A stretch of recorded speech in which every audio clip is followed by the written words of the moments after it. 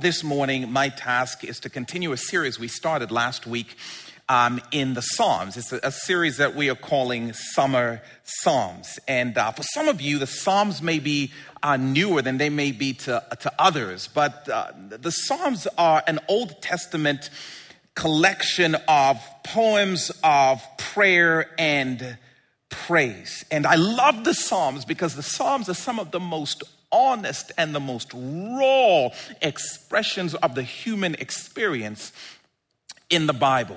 It is people being real and raw with God. And what the Psalms end up being are these expressions, poetic expressions that give voice to our experiences, but they also give view to God's character. They are these moments where the psalmists just express themselves honestly to God, and in expressing themselves honestly to God, remind us of the truths of who God is to us in those experiences.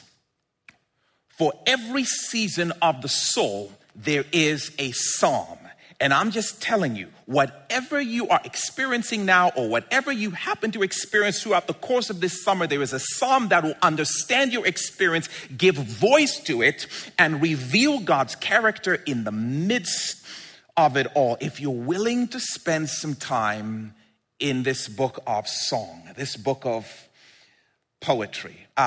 This morning we are going to be in Psalm chapter 3. Psalm chapter 3. That's a psalm penned by the great King David when he was walking through a pretty dark season of his life. And you're going to hear him express himself honestly and rediscover the character of God in the midst of this. If you have a copy of the Bible, meet me there. Psalm chapter 3. If you don't have a copy of the Bible, the verses will appear on the screen and you can follow along that way, whichever screen you happen to be facing right now. Psalm chapter 3. Here's what it says. Lord, how many are my foes?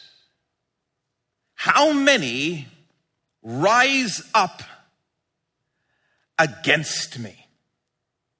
Listen, I don't know who you are, and I don't know what season you happen to be journeying through right now, emotionally or experientially. I really don't have access to that information. I don't know what space you happen to be in, but I am confident that if you are not walking through a season of life like David is experiencing right now, give it a couple of weeks.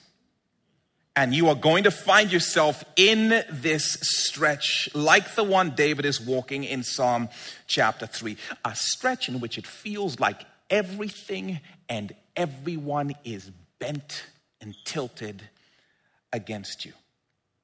It may not be everyone. It may be two people, but it feels like everyone and everything. It may not be everything. It may be a couple of things, but it feels like everyone and everything is tilted, is bent against you. Like nothing is working for you. Everything is working against you. Like no one is cheering for you. Everyone is conspiring against you. Like, I don't even know what I did. All I know is all of a sudden my friends have etched me out and they're holding me at a distance and I'm on the outside looking in. I don't even know what. Okay, maybe I did one thing, but that surely didn't warrant everybody turning against me. Okay, I've made some mistakes, but not enough for my family to turn their backs on me the way that they've turned their backs on me, to mistreat me the way that they are mistreating me. Where it feels like after all that I've done for my kids, how can they honestly be saying that about me? How can my grandkids honestly be kept from me because of what? I don't know what season you're going through, but if not now, Give it time. You are going to be walking through a season where it feels like everything is against you. I am working so hard, but no matter how hard I work, it feels like I cannot catch up financially, let alone feel financially secure and feel my financial feet beneath me. You know what? I want to work hard, but no employer seems to be willing to give me the opportunity. Almost like the employer network has co-conspired. They've put my picture everywhere and said, do not hire. That's how it feels right now. It just feels like my body is conspiring against me to make life as miserable and as difficult and as challenging as possible because my health can't seem to catch a break. Seems like the bad guys are winning and coming after everything that matters to me politically. Woo! Ministry feels like everyone's quit on church. Like the pandemic became the perfect window to just escape and no one cares about church anymore. And as a minister, as a pastor, I feel like I'm just constantly disappointing and letting people down. And everybody is against me. I'm just asking, have you ever felt like nothing is working for you, rather everything is working against you? No one is cheering for you, rather everyone is conspiring against you. Have you ever felt that way? And if not, give it a couple of weeks.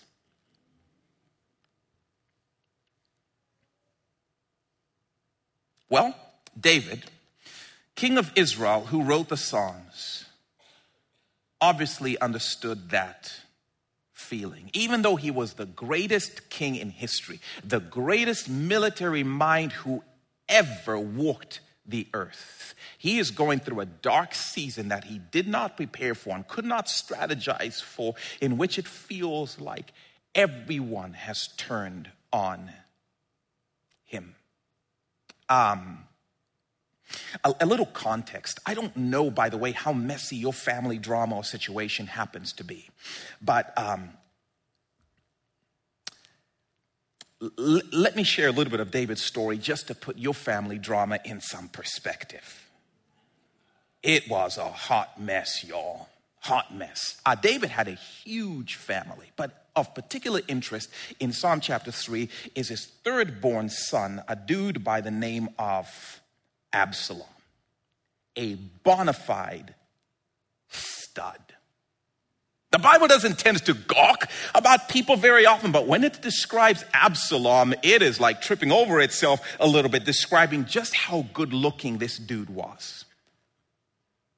He apparently had hair that just never stopped growing, these gorgeous, glorious locks about him. He was smart. He was charming as I'll get out. Absalom, but also super manipulative, very conniving, and narcissistic, power-hungry jerk. Him too. The kind of guy reality TV would love to make a series about.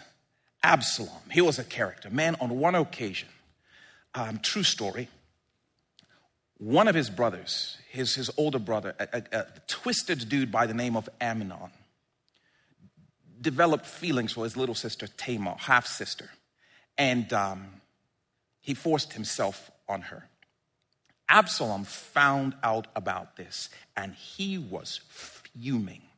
The guy plotted for 2 years how to pay his brother back. And when the time came, he struck. He planned this brothers-only trip out of town. And while they were out of town, he ordered some people to have his own brother killed. Word gets back to David. You can imagine what the king is feeling. He has lost a son because his other son had him taken out.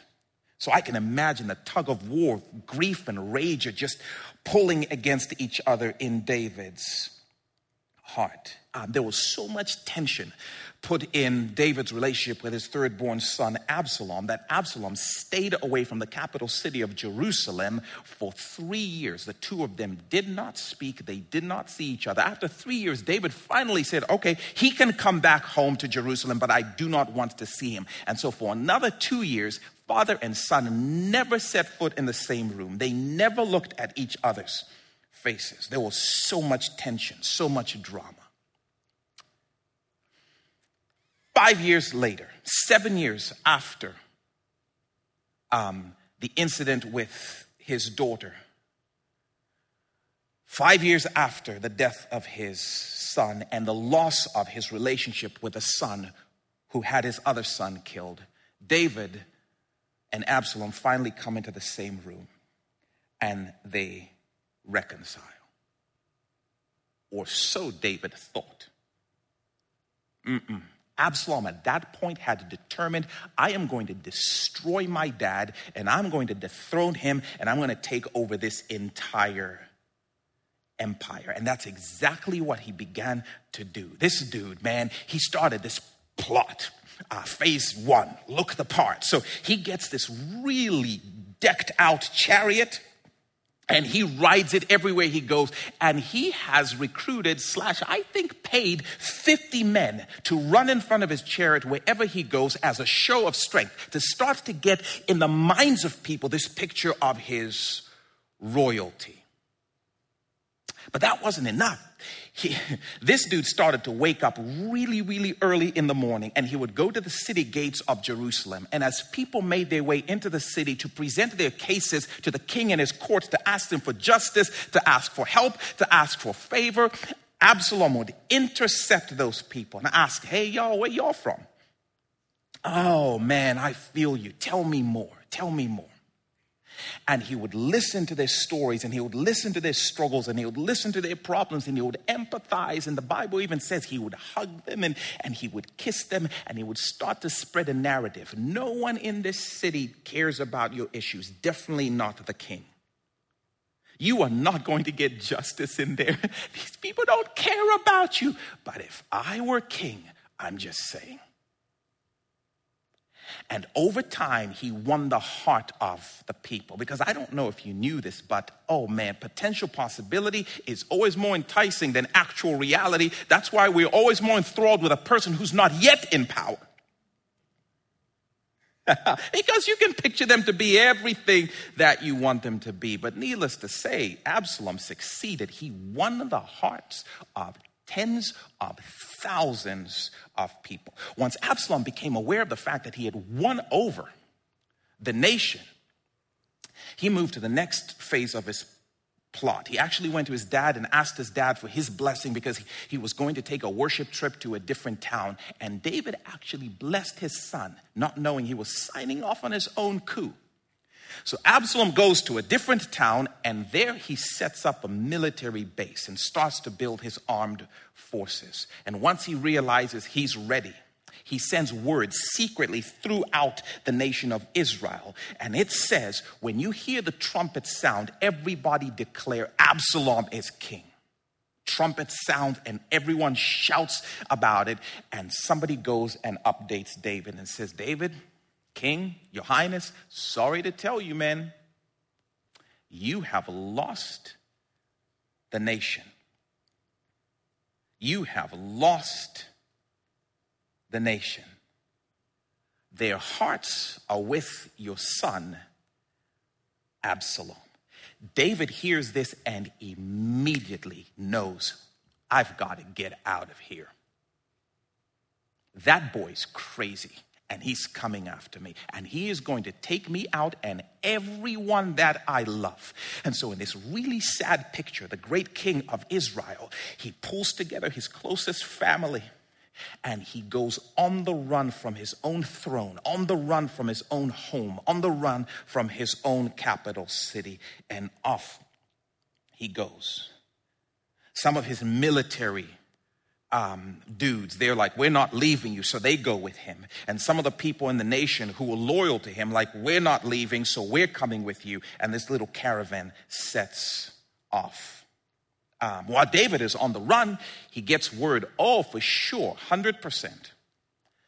Absalom has put together an army and he's coming to kill you.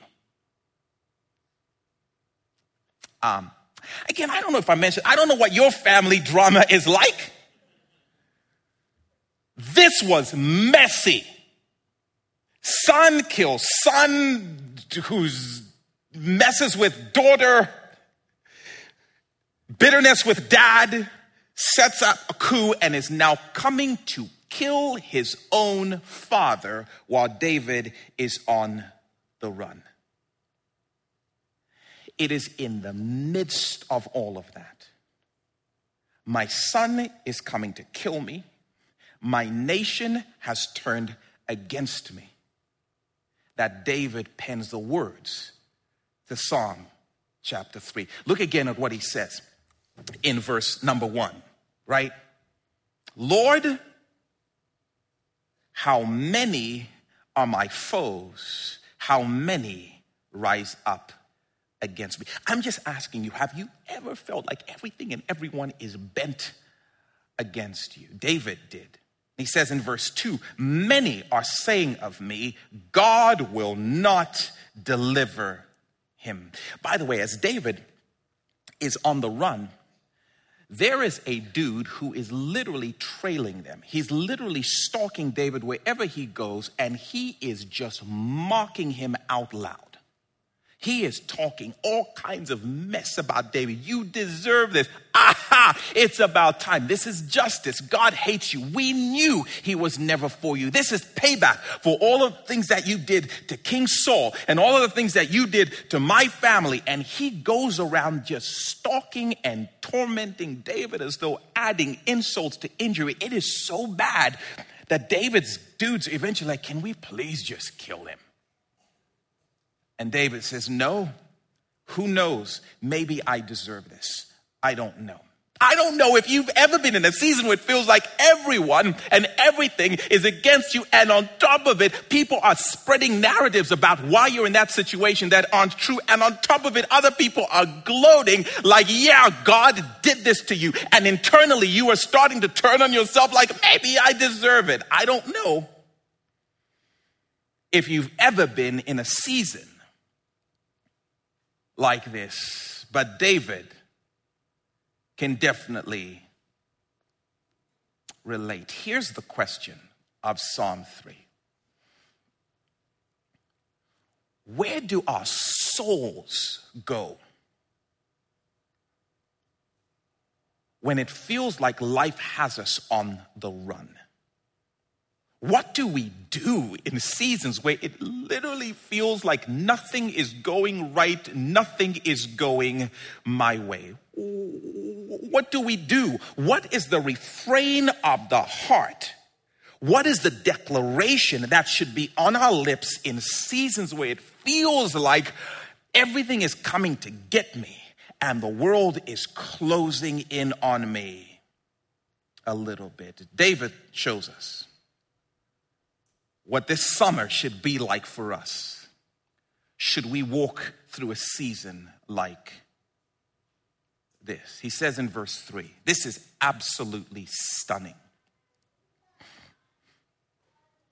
But you, Lord, are a shield around me, my glory, the one who lifts my head high. I'm going to read that again. But you, Lord, he says, are a shield. Everything is wrong and my enemies are coming to get me and it feels like the world is turning on me and I'm turning on myself. But you, Lord, he says, are a shield around me, my glory, the one who lifts my head high. I love that. Such a powerful response to feeling like everything is bent against me. David says, almost like the Spirit reminded him and returned him to this place where he redeclared, like, wait a minute, you are my shield. Wait a minute. You are my shield. What an incredible declaration. What an incredible declaration. I love this. It's in the midst of all of this. It's almost like the Spirit reminds him and he snaps back to this truth. You are my shield. Man, I was reminded, I don't know why this reminded me of, when my wife and I were newlyweds and we went to a friend's place.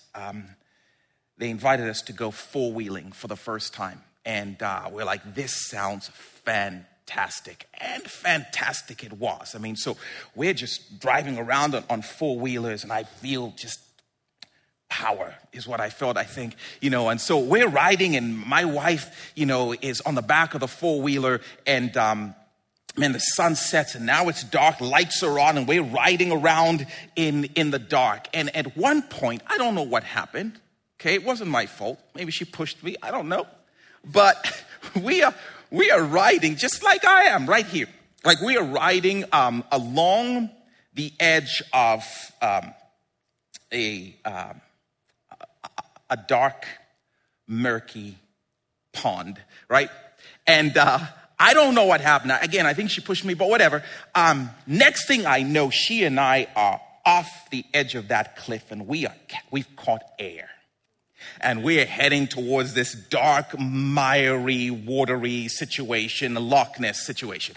And we hit that water and both of us come off the four-wheelers, and we start to sink. I was cool as a cucumber. I was as calm as a Navy SEAL.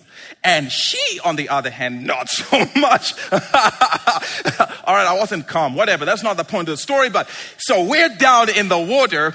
And my wife, I remind her of this all the time. She's flailing her arms and she's bloody murdered, just trying to stay alive and trying to stay afloat. I just happened to discover something before she did. And when I did, I shared that information with her. And I simply said to her,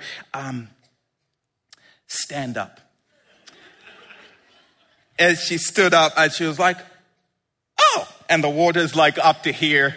She's like, I guess we're going to be okay. We're going to survive. Anyway, I lost my wallet, never found it again. So this is a PSA. If you happen to find a wallet from like 20 years ago, it's probably mine. But I don't know why I thought of that story.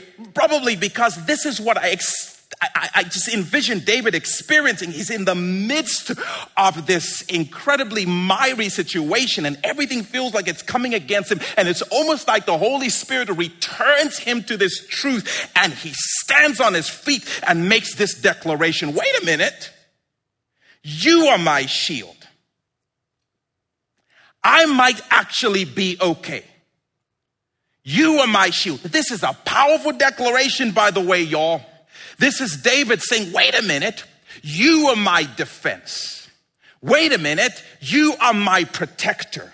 Wait a minute, you are my last line of defense. This is such a powerful statement. David is saying, wait a minute, like the Spirit just reminded him, wait a minute, my enemy has to get through you to get to me. I don't know what you thought a shield was. When God is your shield, your enemy has to go through him to get to you. And it's almost like David is reminded of this truth and he makes the declaration, which, by the way, is my prayer, that over the course of this summer, in the season where it feels like everything is coming against you, you would just stand up in the pond and be like, wait a minute. Whatever it is has to get through him before it gets to me. It's not ultimately about the strength of David's military forces. It's not ultimately about how much loyalty he's garnered. It's not ultimately about how strong Absalom's army is. It occurs to David like, wait a minute. It's about the one who surrounds and the one who protects me. And it's reminded me of another story. I love this story in the book of 2 Kings, but it's a story of Elisha, one of God's prophets. And he was speaking on God's behalf, and his speaking truth irritated a really powerful king in that area. So that king is mad at the prophet of God, Elisha, and he decides, we got to take this guy out. So he finds out where Elisha is living, and he assembles a powerful, mighty, large army to go and take him down. In the morning, Elisha's servant, his attendant, wakes up first. He goes and stands on the balcony and he looks out. And he sees this incredibly ferocious army surrounding the entire city, and he knows why they're there, and he starts to freak out. Elisha, we're going to die. We're going to die. What are we going to do? Elisha gets up and he stands and looks around, and he's like, what's for breakfast? This guy cannot understand. Like, I'm sorry. How are you not absolutely freaking out over the fact that this mighty army has surrounded the city and they are coming to get us? I love Elisha's response. Look at it on the screen. This is 2 Kings chapter 6, verse 16. Elisha says, don't be afraid. I love this. The prophet answered, those who are with us are more than those who are with them. Those who are with us are greater than those who are with them. And then he prays, Father, God, open his eyes so he can see. God opens the servant's eyes, and the servant looks out again. And this time he sees things the way they really are. He sees this fiery army, this army from heaven with chariots, and literally they are on fire. And they've surrounded them as well. And I imagine the servant looking out there and saying, wait, they're with us? Them are our people? Yes. Oh, okay. Bagel? Right, what do you say at that point? Breakfast? He stands up in the pond and he sees, he's like, wait, I think we might be fine. I think we may just be okay. I love that story. I'm just asking you, when you're in a season or a stretch where it feels as though everything and everyone is against you, closing in and threatening to undo you or threatening, to cause you harm, do you believe that God is your shield? I'm just asking you, do you legitimately believe that those who are with you are greater than those who are with them? I'm just asking you, do you believe that your enemy has to get through God before he gets to you? Do you legitimately believe that will change the way you eat your breakfast?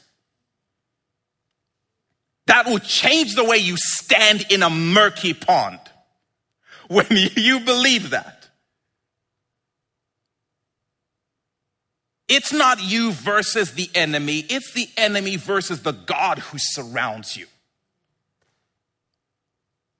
If he really is your shield, it's not you versus his threat to leave you. It's not you versus the continued threats from the family to cut you off from the inheritance. Those things have got to get through him before they get to you. Help me to believe my enemy's got to get through you to get to me. If you really are my shield. I'm sorry, family drama. You got to get through him to get to me. Sorry, devil. You got to get through him to get to me.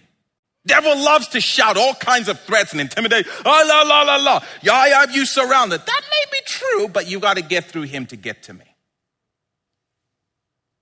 Bankruptcy's got to get through him to get to you. And I'm not saying it's not because you did make some dumb decisions and bought some ridiculous things on the home shopping network or whatever. But keep in mind, David made some really dumb decisions. Did not change the fact that God is his shield. Sorry, sickness, you've got to get through him to get to me. Sorry, corrupt political policies, you're going to have to get through him before you get to me.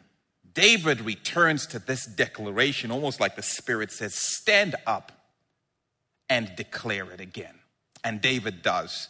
Wait, God you are my shield.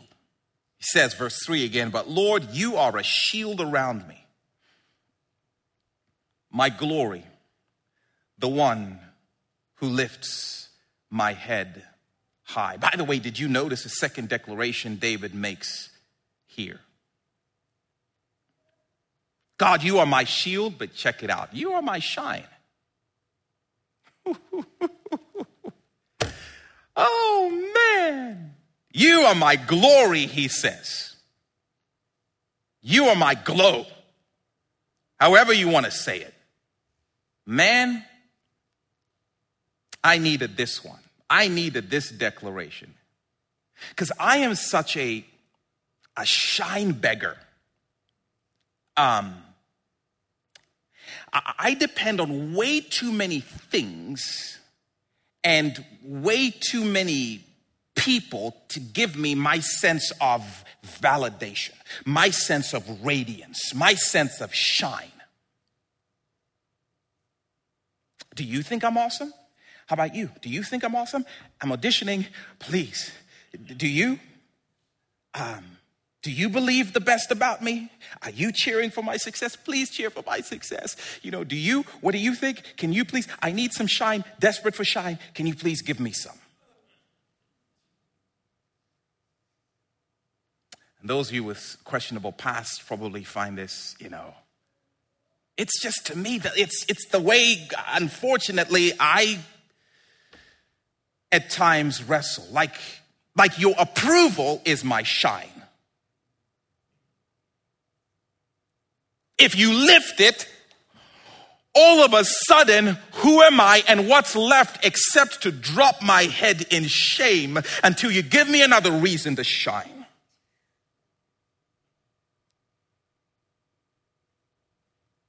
What a declaration David makes. Remember,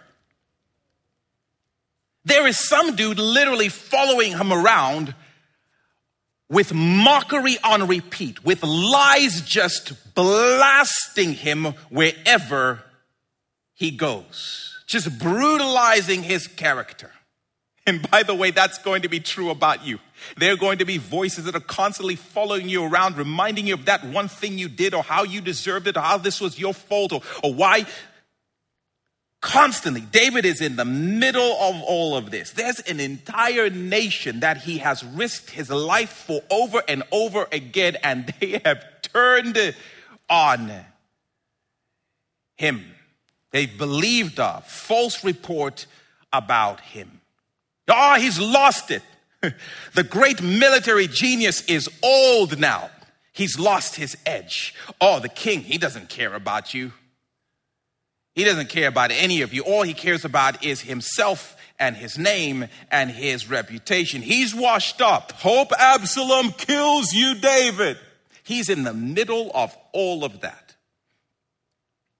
And in the midst of it, it's like the Spirit reminds him, and he stands up and makes the declaration. Wait, but God, you are my shine, though.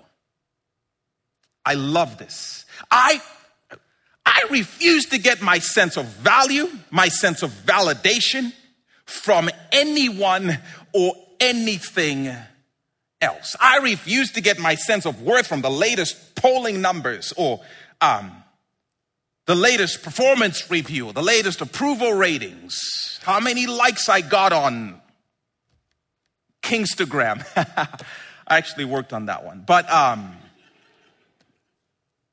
David redeclares, you are my shine. Hang on a second. You called me when I was a boy. They didn't. Wait a minute. You gave me this throne. They didn't. Wait a minute. You call me king. They didn't. You gave me this anointing. They didn't. And if they didn't give me my shine, they can't take it away. You are my shine. He returns to this incredible declaration. My validation, my value, my worth is not in what this dude stalking me is saying. It's not what the tens of thousands of people are saying about me. It's about what you have spoken over me. It's about what you have said is true over me. It's what you've called me and called me to. You are my shine. Your glory gives me my glow. As long as you have glory, I've got glow. I woke up like this. You are my shine. I walk with my head held high, even in the midst of ridicule, even in the face of rejection, because of what you've called me and because of what you've called me to. He makes this declaration, and boy, when you start to make this declaration, it has a way of drowning out the voices of mockers. It has a way of drowning out the whispers of the devil. It has a way of drowning out the lies from your past. No, hang on a second. It's what you call me and what you call me to. You give me my shine. I don't know if you've ever heard the story in the Old Testament of a prophet named Elisha and his servant. It's a really good one. You should read it. 2 Kings chapter 6. But I'm just wondering, like in your mind as you envision the story, how much do you assume Elisha cared about the opinions of the army that surrounded the city? I'm just asking, in light of what Elisha could see in the spiritual realm, which is why we love the word of God and walking with the Spirit, I'm just asking you, how much do you think Elisha was concerned about what the army thought about him? Hey, you know they don't like you. I've heard. They think you're a jerk. I know. They want you dead. Isn't that the worst? Wait, I mean, it doesn't bother you that they don't like you and they want you dead? No, it stings. But it does not dim my shine. Because who I am and what I believe about who I am does not come from the opinion of those armies, those people. It is really hard for me to be taking my cues from that army when I can see fire all around. His glory is my shine. I'm taking my cues from that. What a declaration. You, God, are my glory, and you are the lifter of my head. You are the one who causes me to walk this way. I love it. I love what David is declaring. I don't walk around like Swaggy D because these people over here like me. No, it's what I believe God sees and says about me. And I just came to announce to you, by the way, if you're a child of the King, you woke up with some shine, boy. You woke up with some glory all over you. You woke up with some glow on account of the fact that God calls you his. Forget all the other things he calls you. The fact that he just calls you his means you have some vicarious glow, some vicarious swag. I love that, 2 Corinthians chapter 3 talks about that we are constantly moving from one degree of glory to another degree of glory. The question isn't whether or not you've got glory. It's just like how much, at what level of glory. Am I glory level 3? Or have I moved to glory level 5? But all I know is I'm moving between glories. God gives me my shine. I have needed to return to this declaration, y'all. If you're a child of the King, and I am, and on top of that, I know the things he's called me to. And if those things are true, then I need to stand in the miry pond and make the declaration over and over again. God, you are my glory. You are my shine. And here's the thing of it. If God gives it, only God can take it away. And I just came to tell somebody, do not give up your shine to anything that didn't give it to you in the first place.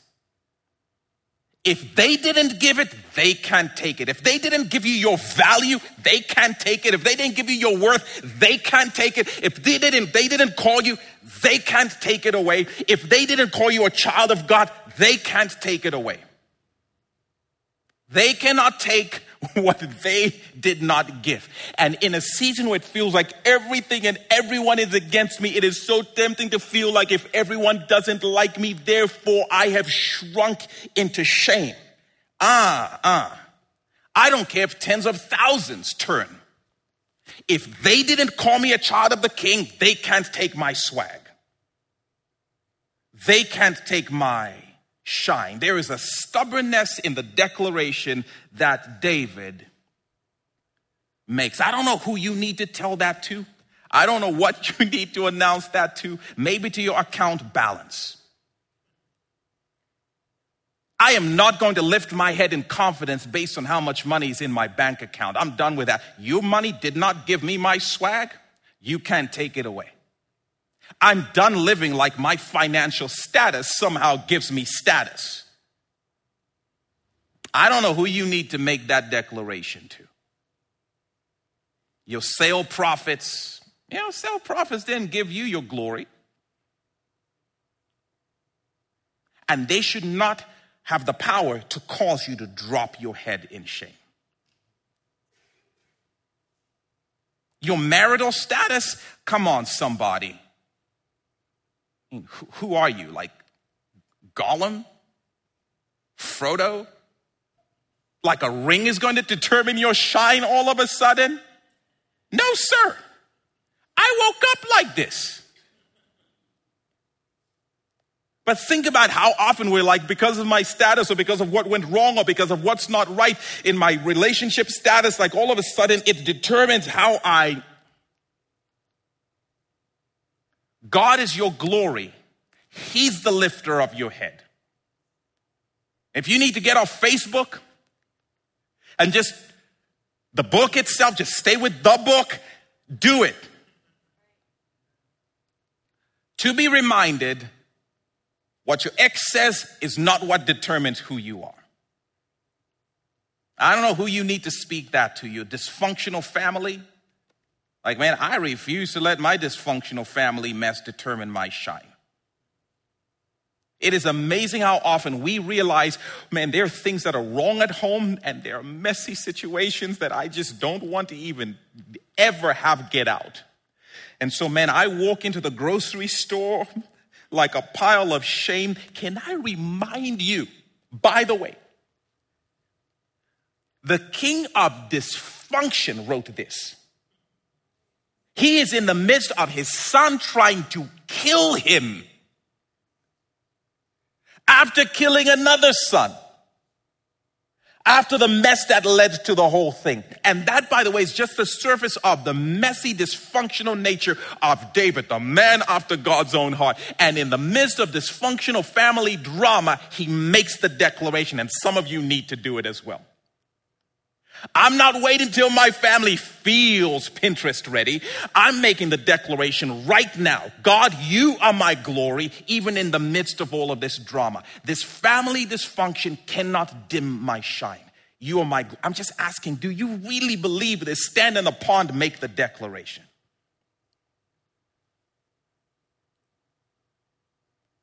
People may leave you this summer. It may seem like the whole world is against you. But let this be your declaration. God, you are my glory and the lifter of my head. Oh, by the way, let me not leave you cliffhanging, by the way, especially if you've never heard the story of David and Absalom. Absalom, in fact, did come after David with a mighty army. David had a smaller army. The two of them faced off. I don't know if I can say but in church, but there was a butt whooping. Absalom's dudes got whooped so bad, 20,000 of his soldiers died that day. Absalom realizes, like, I am not winning. I am not winning. And this dude gets on his horse and he runs. This is a true story. The Bible is fantastic. He runs or rides, whatever the case is, on this horse away from David's men. And as he's fleeing on his horse, his glorious locks get caught in the branches of an oak tree. And that dude is left dangling. And he can't get down. David's men catch up with him. And they take him out. Even though, by the way, David explicitly said, if you find my son, do not lay a hand on him. Do not hurt this boy who is trying to kill me. He's still my son. I love that. But they take Absalom out. David was barely scraping the surface of his reign as king. He had so many other things to do. Solomon hasn't even come on the scene yet. David goes back and he leads his nation as the greatest king ever. Which, by the way, made me think, there was never a threat of David actually losing the kingdom. God called him to be king. No one was going to take away his throne. That was never actually in jeopardy. His son was not going to successfully, pull off this coup. He wasn't successfully going to kill David. I was struck by that. That thing that feels like it's closing in on you and it's going to destroy you or it's going to dim your shine. It's not actually. I wonder if this was all happening by the grace of God because David had become a military genius in his own mind. The strength of his military forces. David, this incredible genius, and the entire nation loved him. I just wonder if David had forgotten in the midst of all of his success, you are my shield, you are my shine. And this season that was closing in on him was just God's way of bringing him back to the miry pond so he can stand up again and be reminded, God has always been my shield. God has always been my shine. For some of you, you're not going through a difficult season right now. You're going through a season where you feel like everything is great. I'm good. I don't need a shield. I don't need his shine. Let's give it 2 weeks.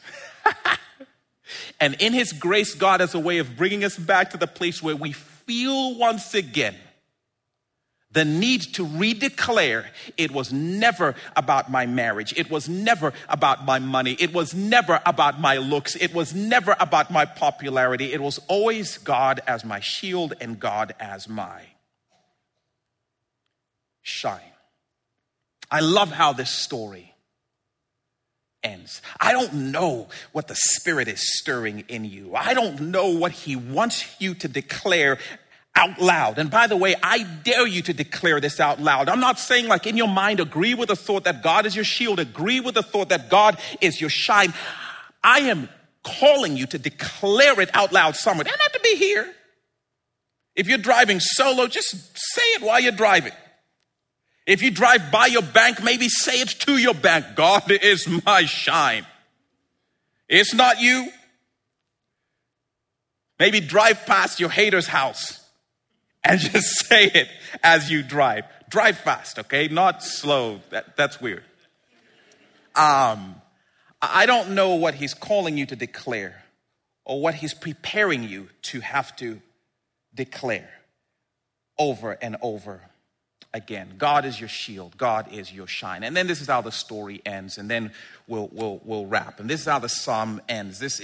Verse 4, David says, I call out to the Lord, and he answers me from his holy mountain. I love that. This is the most brilliant military mind in history. And he's saying, oh man, okay, so I'm not running first for my sword and my army. I am going to my knees to prayer. He says, I call out to the Lord and he answers me from his holy mountain. He comes back to this place where prayer is the priority and God always answers me. God always answers me. It doesn't depend on strategy. It ultimately depends on me coming back to him. He is my ultimate victory. And then this is the prayer he prays. And this is the prayer that, man, we want to pray over you. We are going to wrap the service just with an opportunity for prayer. If the Spirit is stirring in you, or there's an area of your life or your season that you would like the prayer for, this is the prayer that I want to pray over you. And I'll invite the elders and the prayer team to come in and pray this over you if you need it. He says in verse 5, I lie down and sleep, and I wake up again because the Lord sustains me. I want to pray for somebody who's not sleeping well because things have been rolling around and things are closing in on you. And just to declare again, God is the one who gives you sleep. Some of y'all are going to rest like you haven't rested in a very long time on account of the one who causes you to sleep. You are not waiting on a verdict. You're not waiting on a jury to come back to tell you whether or not you can sleep. If God is your shield, God is your shine, go to bed. Verse 6 says, I will not fear. And some of you have been in seasons of fear. Though tens of thousands assail me on every side, God is my shield. And he says, verse 7, arise, Lord. Oh man, I believe you are my shield. I believe you are my shine. But now I'm asking you to move. Arise, Lord, he says. Deliver me, my God. Right? This is not just about your declarations. We want to pray that he will deliver you from whatever it is. And then listen to this. He says, strike all my enemies on the jaw, break the teeth of the wicked. What? I don't know if you knew God is not just the lifter of heads. He's the breaker of jaws. I don't know what jaw needs broken in your life. In the first service, we were able to pray for some folks who had different concerns or fears. And maybe for you, it's the jaw of addiction that's been over your family for, I don't know if you knew, God breaks jaws. So this is such a powerful prayer that David prays. From the Lord comes deliverance. And then he says, may your blessing be on your people. And that's what we long to see be true even here. As we make our declarations, we pray that God will issue his deliverance. I don't know what you need prayer for. I don't know what jaws you need broken in your life. I don't know what spaces you need to be reminded God is your shield. I don't know what feels like maybe it's deteriorated from you and all that you feel is shame. But we just want to pray that God will return your sense of shine even as you make these declarations.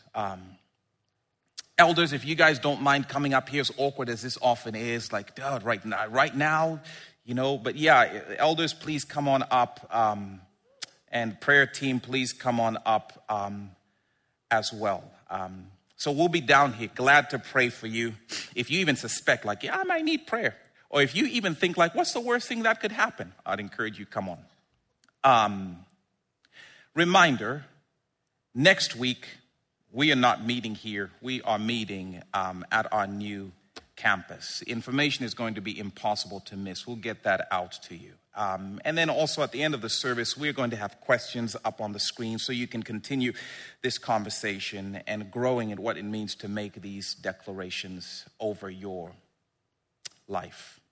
Father, thank you that you are our shield. Thank you that you are our shine. Help us to believe it. Help us to declare it. Help us, Lord, to run to you as our deliverer, as our defender, as our definer. It's you, it's you, it's you. And Lord, I don't know what seasons folks are going through, but pray that you would just remind us of this declaration so we can stand up in the miry pond and speak who you are again and who we are in you. It's in Jesus' name we pray. Amen.